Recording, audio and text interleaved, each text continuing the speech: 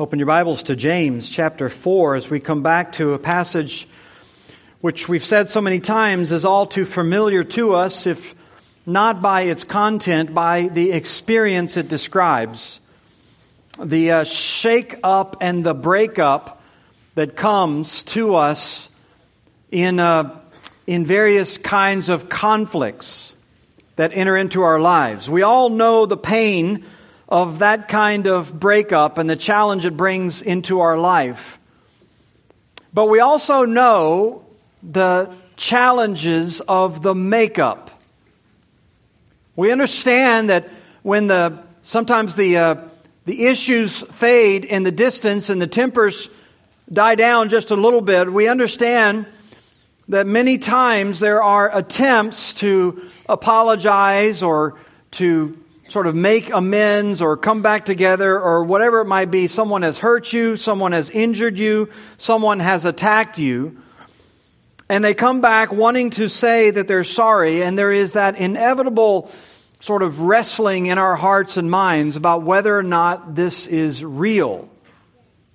Is it something that's true? Is it something that's sincere? Do they really mean what they say? Do they really understand what they've done? How can we really know if this is genuine or just some other ploy of manipulation? We're told in Scripture that real repentance is always accompanied by genuine sorrow. Genuine sorrow. Sorrow toward God, a desire to turn from sin, to completely restore what is broken, to restore broken relationships, more importantly, to restore trust that has been broken. Paul speaks about genuine repentance in 2 Corinthians 7. In verse 10, he describes it as a contrast between godly sorrow and worldly sorrow. Godly sorrow produces a repentance that leads to salvation without regrets, whereas the sorrow of the world produces death. So he talks about a kind of godly sorrow that is genuine sorrow. It's a sorrow that leads to an adequate kind of restoration that doesn't have the lingering regrets and doubts and questions that are out there. Worldly sorrow is driven by the same kind of selfishness that led to the brokenness to begin with. It is aimed at self. It is focused on self, maximum comfort to self, restoration that is all about self. But godly sorrow lays aside all of that defensiveness, all of the victimization mentality, all of the self-justification, all of the self-defense, all of the self-vindication, all of those things. And it leads to genuine transformation, genuine repentance, genuine restoration without regrets, it says. That kind of sorrow that is real, that comes from honest recognition of sin and produces real change, of course, is difficult. It is crushing for the person, hopefully, who has embraced it, but it's also restorative. It's also the very thing which leads to healing. Now, we could understand repentance by opening up 2 Corinthians and reading what Paul has to say there. He gives a whole list of attitudes that demonstrate that kind of genuine repentance in terms of its zeal to make things right and to do things right. But we have in front of us this morning in James chapter 4, perhaps one of the texts which give us as much insight into repentance as any other, including 2 Corinthians chapter 7. In terms of clarifying for us exactly what repentance looks like. James is talking about repentance, and particularly repentance framed in the context of this whole issue of speech and tongue and quarreling and fighting.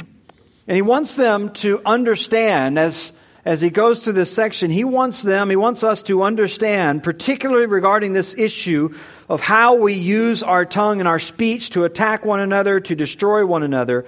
He wants to cover this issue of what repentance would look like. If you've heard his message, if you understand what's wrong, if you tried to deal with it, then how would you know if you've really dealt with it?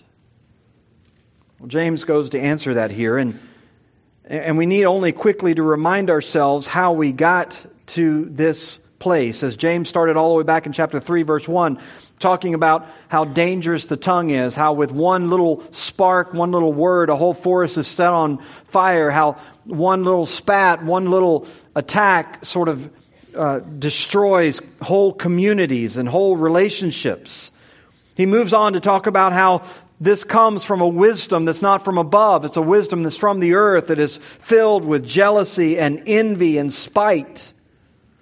And in chapter 4, he takes up specifically this issue of quarreling and fighting, which he says arises ultimately out of selfish agendas, selfish desires that are at the heart of all of this.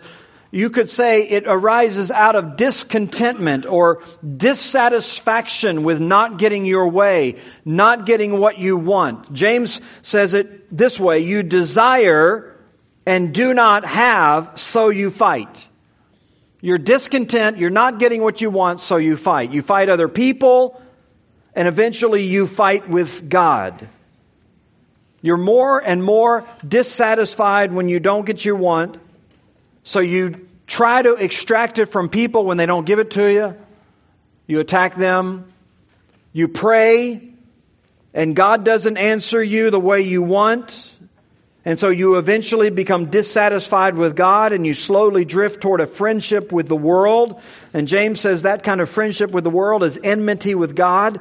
And so your dissatisfaction makes you eventually bitter against Him, so that pretty soon you're fighting not only with other people, you're fighting with God. You're a friend of the world, James says in verse 4, and an enemy of God. Now, he's described that whole process and how it unfolds. It's sort of anatomy, if you will, of a conflict. But then, in verse 6, he gives us a very simple escape from that. A very simple solution. And it's simply this: submit to God. Or humble yourself before God. In verse 6, he quotes from Proverbs 3:34, but God gives more grace. Therefore, it says, God opposes the proud, but gives grace to the humble. And in verse 7, submit yourselves, therefore, to God. So his solution in the midst of all of this is very straightforward. It's a pathway of humility and a pathway of submission. Submit yourself to God. Submit yourself to the position that He has you in. Submit yourself to the job He's given to you. Submit yourself to the marriage He's given to you, to the children He's given to you, to the challenge He's given to you. Submit yourself to the pathway He's called you on, the righteous behavior He's ordained, the wisdom that He gives. Submit yourself to God. James even tells us in verse 6, God opposes the proud. So lay aside your pride, lay aside your selfish goals, lay aside all of that stuff and submit yourself, humble yourself before Him. Now that's the context, it's clear. This is about humility and it's about submission. He says that in verse 6. He mentions it again there in verse 7 and all the way down even in verse 10. He brings it up again. Humble yourselves before the Lord, and He will exalt you. He will exalt you. So this is really humility and submission, but really it's about repentance. James is using the language of humility and submission, but what he's talking about is repentance. Although he never uses the word repentance, the word metanoia, which basically means a changing of your attitude towards sin, he never uses that specific word. But all throughout the context, he talks about a reversal of your attitude towards sin, a reversal of your pathway to sin, a reversal of your life, going from pride to humility, from obstinance to submission, going from selfishness to willingness before God, all of that. James, he never uses the word repent, but throughout this entire passage, it's all about reversing. On one hand, submitting to God. On the other hand, resisting the devil. On one hand, drawing near to God. On the other hand, Him drawing near to you. It's about sinners cleansing their hands. It's about double-minded people purifying their hearts. It's about turning superficial joy and laughter into godly sorrow. It's about not exalting yourself, but instead letting God exalt you. And particularly, it's about not condemning your brother, but withholding your condemnation and waiting on God to deal with them as He sees fit. It's all about reversal. Just listen to it as I read the text, and you can hear this theme of reversal that runs all the way through. In verse 7, building on that verse 6, that quotation from Proverbs 3:34, in verse 7, James says, "Submit yourselves therefore to God, resist the devil, and he will flee from you.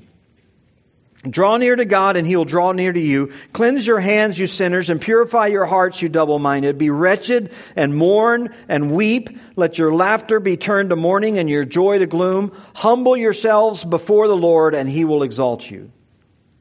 Do not speak evil against one another, brothers. The one who speaks against a brother or judges his brother speaks evil against the law and judges the law. But if you judge the law, you're not a doer of the law, but a judge. There's only one lawgiver and one judge, He who is able to save and to destroy. But who are you to judge your neighbor?"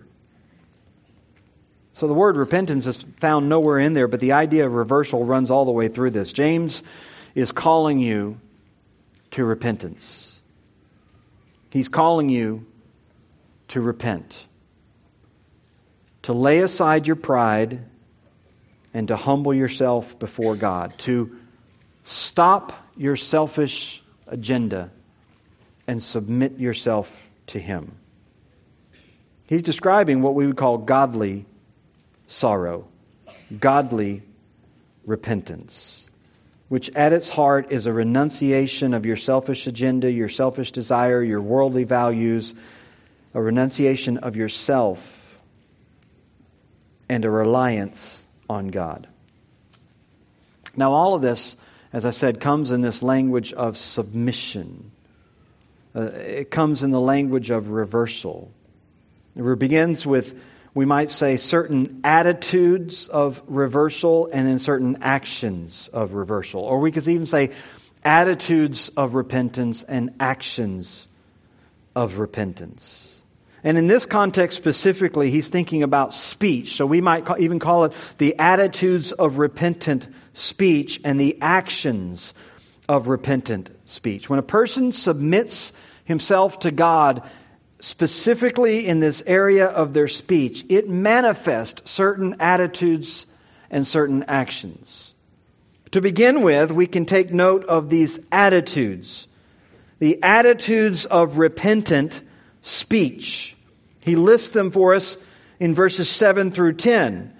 And you can see very clearly the catalog, a whole list of sharp, short imperatives, each one of them contributing a clearer and clearer understanding of what repentance ought to look like. And the key attitude in it all, as I've already said, is submission. Submit yourself, therefore, to God.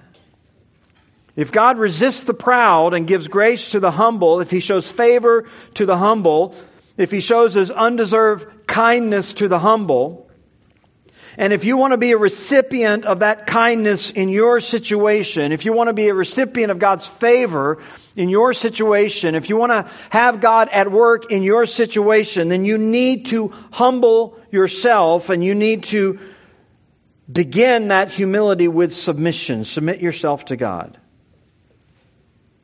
Submit yourself to God. Lay aside your pride and yield to Him. Now, you might ask yourself, what am I submitting to exactly? I mean, I understand I have to submit myself, but what exactly does God want me to do? I mean, just tell me. Give me the 3 things, the 4 things. Just point them out to me. What exactly do I need to submit to? Well, the answer is anything. Everything. Anything God wants to send your way. Everything God has ordained for you. All of the pain and all of the trial and all of the humiliation and everything. You need to submit to all of it. If you want to be a recipient of God's grace, if you want God to work in your heart with grace to the humble, you need to be praying as Jesus prayed in the Garden of Gethsemane, not my will be done, but your will, O God. Whatever it is, you submit. The word submission is just simply a word for aligning yourself under or placing yourself under. And so it refers to you taking your proper place under the sovereign rule and lordship of Christ in your life and in the universe. It's recognition that He is in control and that you can trust Him with that control. And James, of course, talking here, even in this context of conflict and quarreling, you've gotten yourself into a situation where you have conflict, where you have broken relationships, and you don't know what to do. You wanted something, you didn't get it. James 4:2 talks about this. You fight and quarrel because you want and don't get it, or you ask and didn't receive from God, or you ask and didn't receive it because you wanted to spend it on your own passion. So whatever it is, you're not getting what you want in the situation. You would construct it differently. You would define it differently. You would have it differently. You're not getting your way, your wants, whatever it is, and your dissatisfaction has set you at odds with other people. And whether you realize it or not, it is creating dissatisfaction and enmity toward God. So James's answer is easy. Submit. Submit. Submit to whatever God has given you. Submit to whatever God has not given you.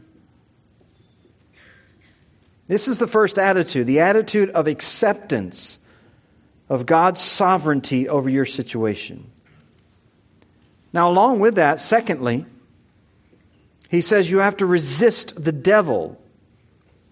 Resist the devil and he will flee from you. This is the second half of verse 7, and this kind of completes the picture of submission. You can't just say that Jesus is your Lord, that you're a Christian, that you follow Him, that you submit to Him, until you are also resisting the devil. Because Satan is all about rebellion against God. He's all about being contrary to God's ways. We have to resist that. We have to resist Satan and he will flee from us. Now, Peter says something very similar. If you have your Bibles, you can flip over the very next book in your Bible to 1 Peter chapter 5. And you can see in verse 8, Peter says something very similar. And interestingly, there are a number of elements that are in common between these two chapters that I think give us tremendous insight into resisting the devil or fighting the devil. You can take note, first of all, in verse 5, that Peter quotes the very same verse that James quotes, Proverbs 3:34. He says in that verse, "Clothe yourselves, all of you, with humility toward one another, for God opposes the proud, but gives grace to the humble." So the first thing that these two passages have in common is that both of them are framing their discussion in light of Proverbs 3:34. Both of them are speaking out of that context. Secondly, you'll notice in verse 6, "Humble yourselves, therefore, under the mighty hand of God, so that he may, at the proper time, he may exalt you. So the second thing these two passages have in common is this paradox of humbling yourself before God and trusting Him to exalt you. In other words, this resistance toward the devil is framed within the discussion of pride and humility. Pride and humility. Resistance of the devil, in other words, is probably resistance of pride. And it's humbling yourself before God. As Peter quotes this, he goes on and tells his readers to humble themselves under the mighty hand of God, which for Peter in the next verse he defines with a participle, casting your anxieties on Him because He cares for you. This is what humility looks like. This is what humbling yourself before God looks like in Peter's definition.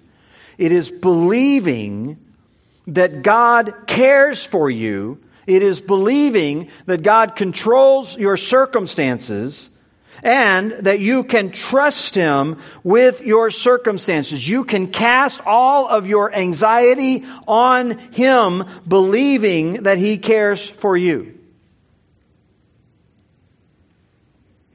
And of course, the third element that these passages have in common is that both of them speak about resisting the devil. Both of them, in some sense, frame the discussion in the midst of anxiety over your needs and your wants. James talks about you wanting and not having. Peter talks about casting your anxiety on Him because He cares for you. And then, as Peter says in verse 8, be sober-minded and watchful. Your adversary, the devil, prowls around, roaring like a lion, seeking someone to devour. Resist him, firm in the faith. Resist him. So we have a responsibility to resist the devil. He is prowling around, we're told. He's not omnipresent. Satan doesn't exist everywhere. He comes and goes. He's not like God. He's not everywhere.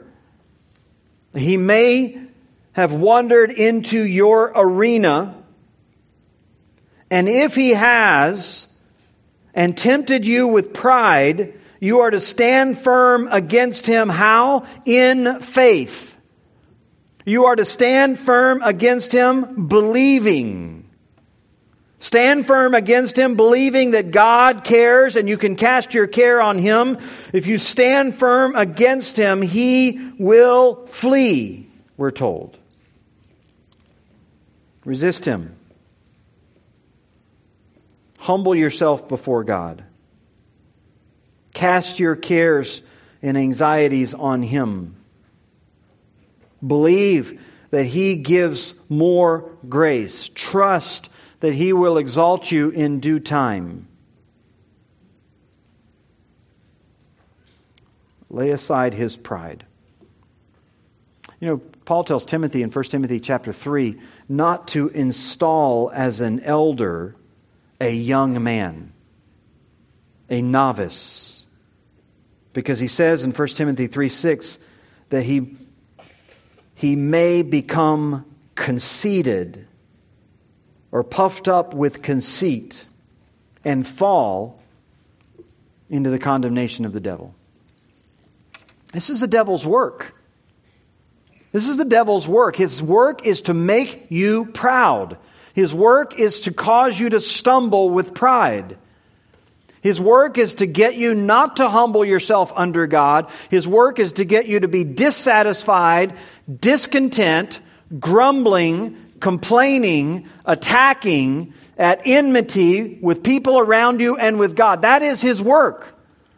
His work is to make you proud, to make you resistant, to take control of your life by pride. And you, Peter says, and James says, you have to resist him.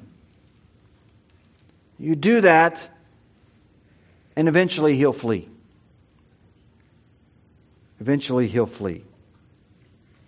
Thirdly, James goes on with another attitude of repentance. Draw near to God, and He will draw near to you. Now, he's not speaking here spatially. He's not saying that you have to go find God somewhere out there and get close to Him. He's talking relationally.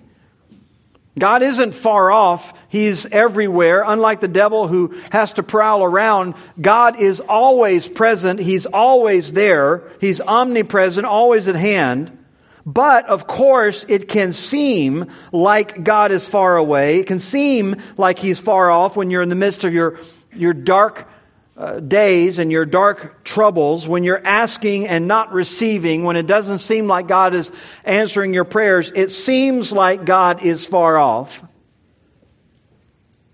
But James calls us to humble ourselves, which involves drawing near to God, which by which James means relationally, or we might even say perceptually.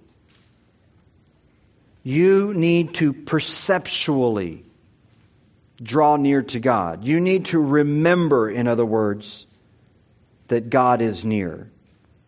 Draw near to God in the sense of putting your trust in Him, humbly submitting to Him, trusting that He can care for your situation. You remember, we looked at this last week, Philippians chapter 4, when Paul was counseling two ladies in the church who were at odds with one another, and his counsel to them is very clear. They need, on one hand, to be anxious for nothing, and on the other hand, they need to remember that God is near. The Lord is near. Drawing near to God is humbly recognizing and remembering that He's aware of your needs, that He's mindful of your plight, and that He's capable of doing something about it. It is, we might say, reframing the picture of your life and your situation so that God is no longer one tiny element in your frame. God is the frame. He isn't just some shrub on the landscape. He is the landscape.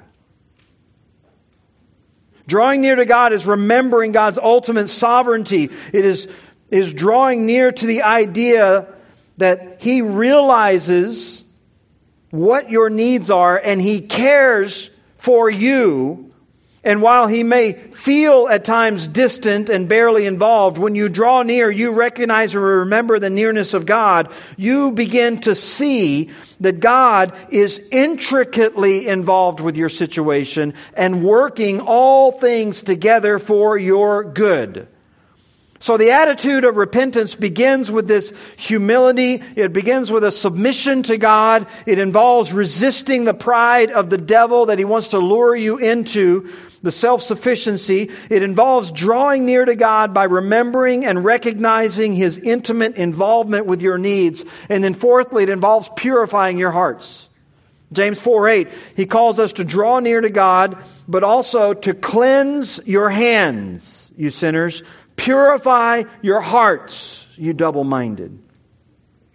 It's a couplet. It's a parallelism. It's two phrases that basically have the same meaning behind them. He calls us sinners or double-minded, calling us to cleanse our hands and purify our hearts. Now, of course, throughout this passage, all the way through, James has been referring to his readers as brothers. In fact, even down in verse 11, he will again call them brothers. So when he uses the word sinners here, or double-minded, what he's really doing is he's amping up the rhetoric. He's using the language of the Old Testament prophets to capture our attention as he refers to his readers now as sinners, very similar to the way he uses sinner at the end of this book.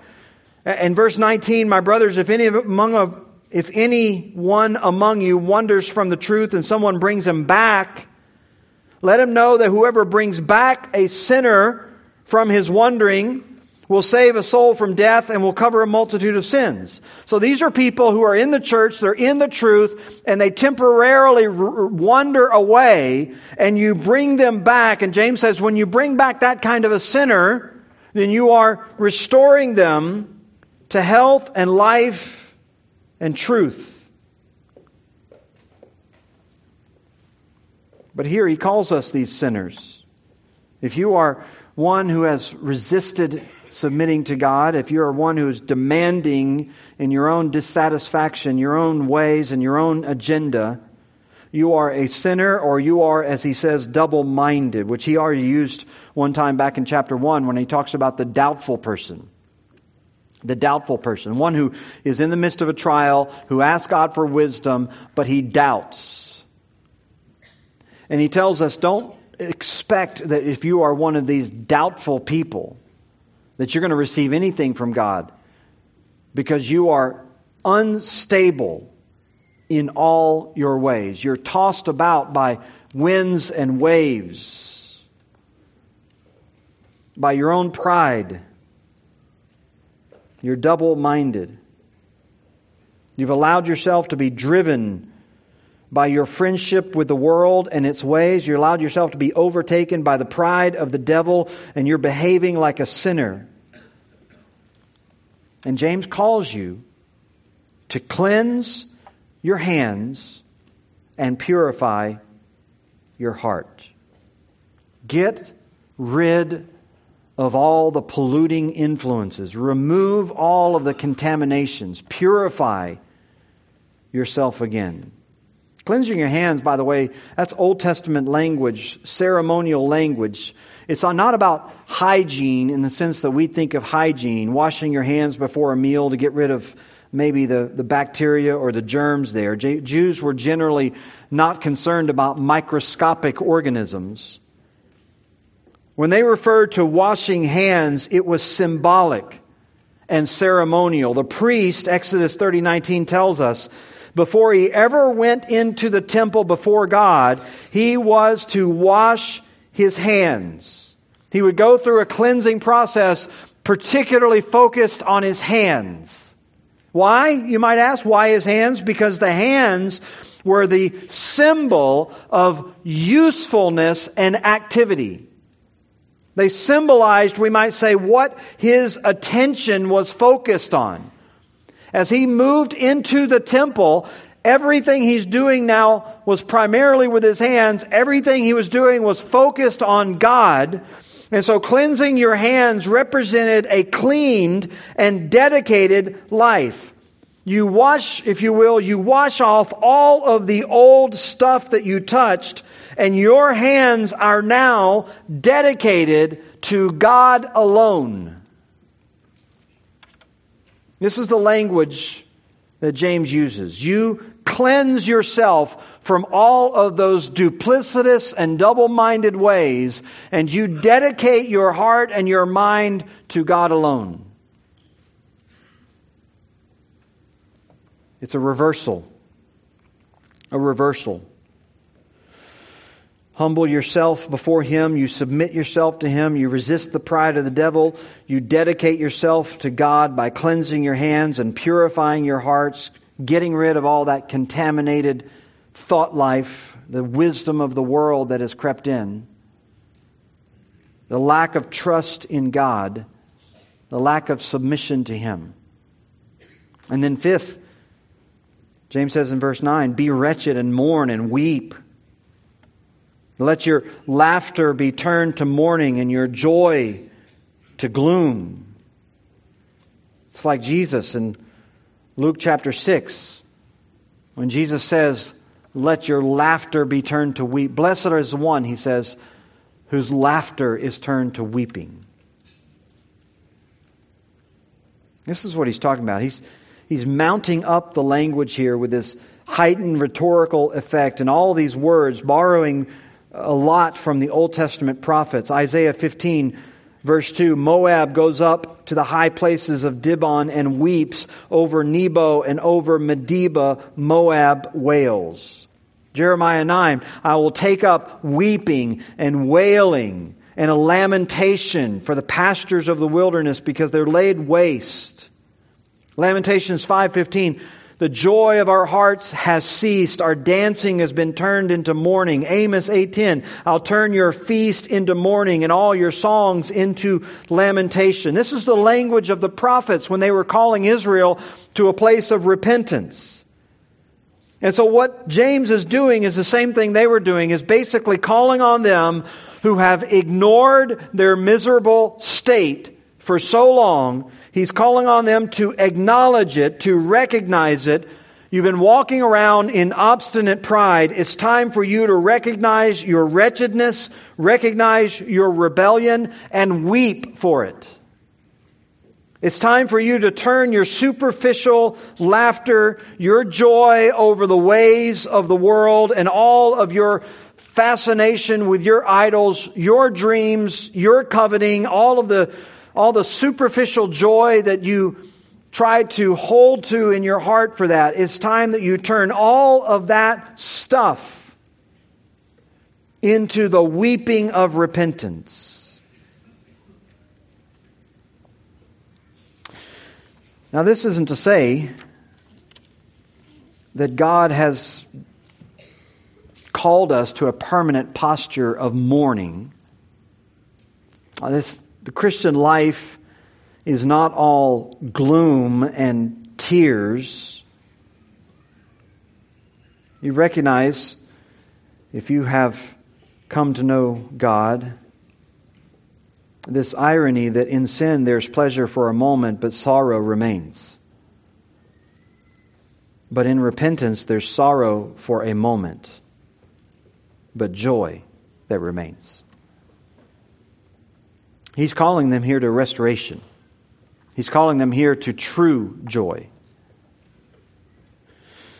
This is why a wise man welcomes a rebuke. This is why a wise man loves those who reprove him. Proverbs 15:12, a scoffer doesn't love the one who reproves him. He will not go to the wise. But Proverbs 9:8, reprove a wise man and he'll love you.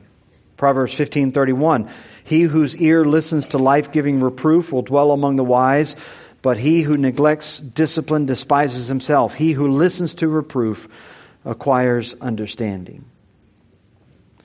This is why a wise man accepts and welcomes this kind of grief and mourning. He welcomes a reproof because he understands it leads to joy. It leads to health. It leads to restoration. It brings about healing, a happiness that doesn't die away. It's a happiness that comes from having your life restored to a right place with God. It's a happiness from moving from a place where you have been at enmity with God. You've been double-minded. You've resisted His way. You've not sought His face. You've bowed up in pride. You've not wanted to submit and yield. You've not humbled yourself under His mighty hand. And what you need to do is you need to weep and you need to mourn for all of that pride and allow God to restore and cleanse you. And joy will come. That's where James goes in verse 10. He circles all the way back to this attitude of humility. Humble yourself. Humble yourself before the Lord, and He'll exalt you. You don't need to exalt you. You don't need to promote you. You don't need to focus on you. You don't need to cling to whatever it is you want, whatever it is you crave. You just need to humble yourself before the Lord, submitting to His will for your life. And as Peter says, you humble yourself under the mighty hand of God, and at the proper time, He will exalt you. Listen, God's not asking you to do anything He hasn't done. He's not asking you to do anything He hasn't done. Philippians 2:8, he emptied himself. And being found in a mere human form, he humbled himself, becoming obedient to the point of death. Listen to that. He humbled himself, becoming obedient to the point of death. Even death on a cross. Therefore, God has highly exalted him and bestowed on him a name that is above every name. You say, well, that was not a big deal, right? I mean, that's not such a big thing, because he knew what was waiting him on the other side of the cross. He knew that he was going to be exalted. But that is the point. That is the point. You are being called to humble yourself before God, trusting that He will also exalt you. You have the same assurances that Christ had. He will exalt you. He will take care of you. He will fill your life with richness and joy and fullness. You can be sure that He will exalt you. He's given you that promise. So repentance is surrendering. Repentance is humbling. It isn't just saying, I'm sorry, and trying to skirt responsibility. It isn't just kind of continuing to protect your reputation. It is humbling yourself, submitting yourself to God, drawing near to God, resisting the pride of the devil, purifying your heart of all of its double-mindedness, mourning over your rebellious pride, and trusting that God will take care of you. Those are the attitudes. Now, if you have those attitudes in your heart, how does it affect your speech? How does it practically affect your speech? Well, James doesn't leave us wondering, because in verses 11 and 12, he immediately moves from these repentant attitudes of our speech to the repentant actions of our speech. Do not speak evil against one another, brothers. The one who speaks against his brother judges his brother, speaks evil against the law and judges the law. But if you judge the law, you're not a doer of the law, but a judge. So we don't need to spend a lot of time here, because we understand now these inner attitudes. These are just now what he's describing in verses 11 and 12 is just the outward manifestation of laying aside that pride and the outward manifestation of humbling yourself under God.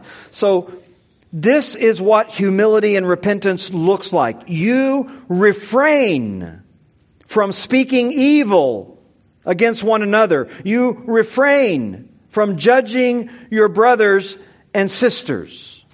Now you might be thinking immediately, wait, are you saying that I have to lay aside all evaluation? Is this suggesting that I cannot make evaluating judgments about the rightness or the wrongness of someone's life? I mean, does this even rule out the possibility of talking to my brother or sister about their sin? No, that's not what James is talking about. He's not talking about dealing with the sins of others. In fact, as we already saw later on at the very end of this letter, verses 19 and 20 of chapter 5, he'll actually commend you to go after sinners who are straying away from the body of Christ and gone out from among us. What James is talking about here is a kind of jealousy of spirit that is focused on its own way and its own things. It's the whole idea with which he began the chapter. And when he uses the word judge here, he specifically has that selfish ambition, that selfish idea that condemns, or you might even say seeks to destroy others as your enemy. Do not seek to destroy your brother or sister, to tear them down with your gossip and your slander or whatever. Don't destroy them. That is not your place.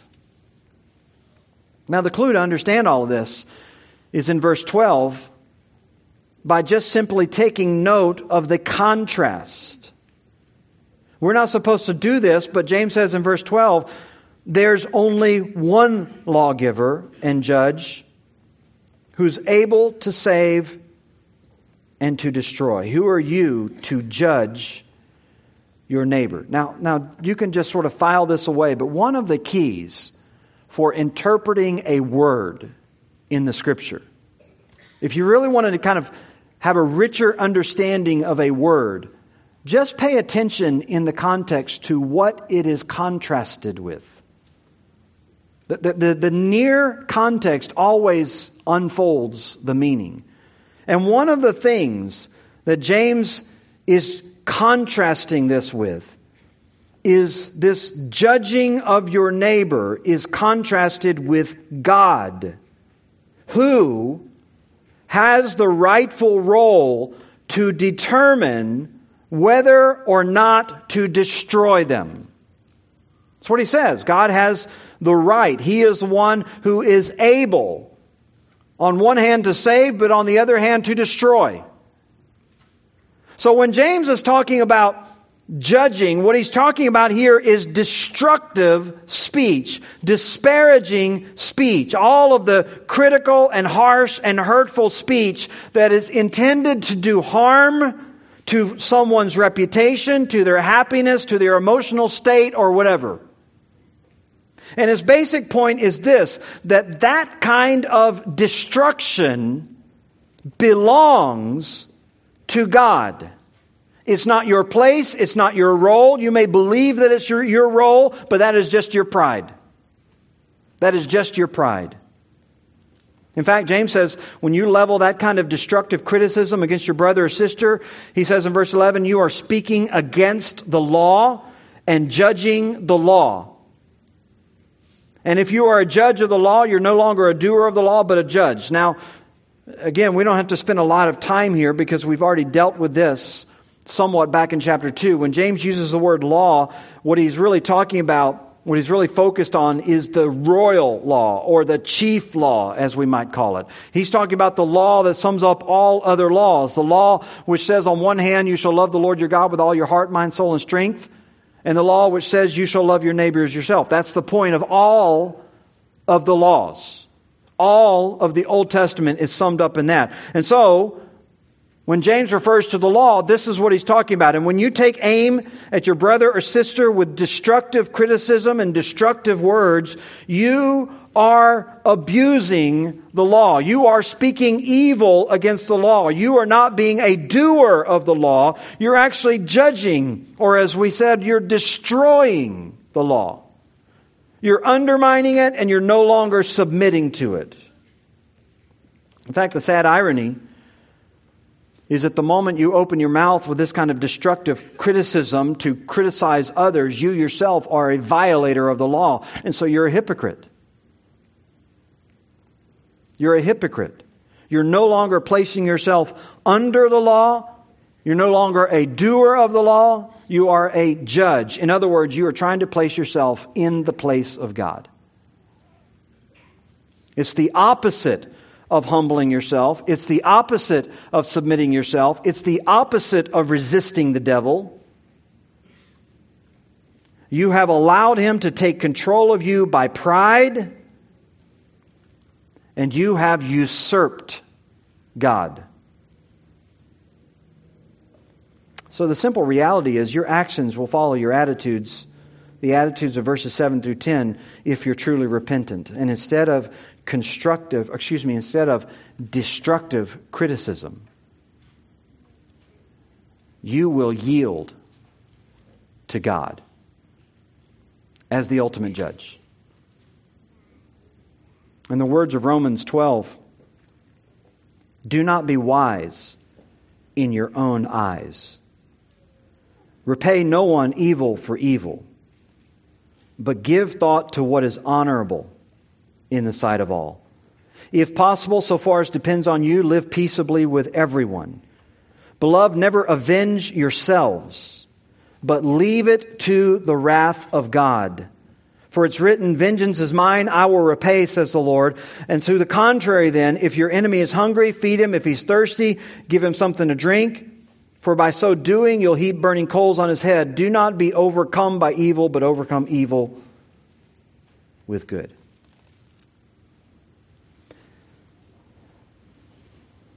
This is the makeup. If you've been a part of the breakup and you want to know how to get to the makeup, this is the makeup. This is what repentance looks like. Repentance for you is to lay aside pride. Resist the devil's influence in your life. It doesn't look like what you think. It doesn't come to you with pitchfork and fangs. It comes to you with a subtle siren call of worldly wisdom. It tells you that you don't need to wait for God. You don't need to trust God. You don't need to allow God to work all these things out. You don't need to do all that. You need to take matters into your own hands. You haven't gotten your way. You need to make it your way. God hasn't given you what you want. You need to take control. You need to be dissatisfied. You need to be discontent. And you need to attack. You resist that. You weep for your pride. You confess your sins and cleanse your heart and mind of all that worldliness. And you yield yourself to God. You draw near. And this God who seems so distant from all your troubles, suddenly you realize He is all around them. He has enveloped them, and He is working all of it together for your good. He can take care of whoever it is who has attacked you. He can take care of whoever it is that has slandered you. He has taken care of many before that, and He will take care of many after that. He can take care of it. You just submit to Him. Humble yourself to Him, and He'll exalt you in due time. Let's go to the Lord in prayer. Father, we're grateful for our time together, thankful for this word, thankful for how You deal graciously with us. You do give grace to the humble. Let us humble ourselves before You. Your ways, O Lord, are always right. They're always true. Your judgments are always perfect. And so we'll leave them into Your hands for the sake of Your name and glory. We pray. Amen.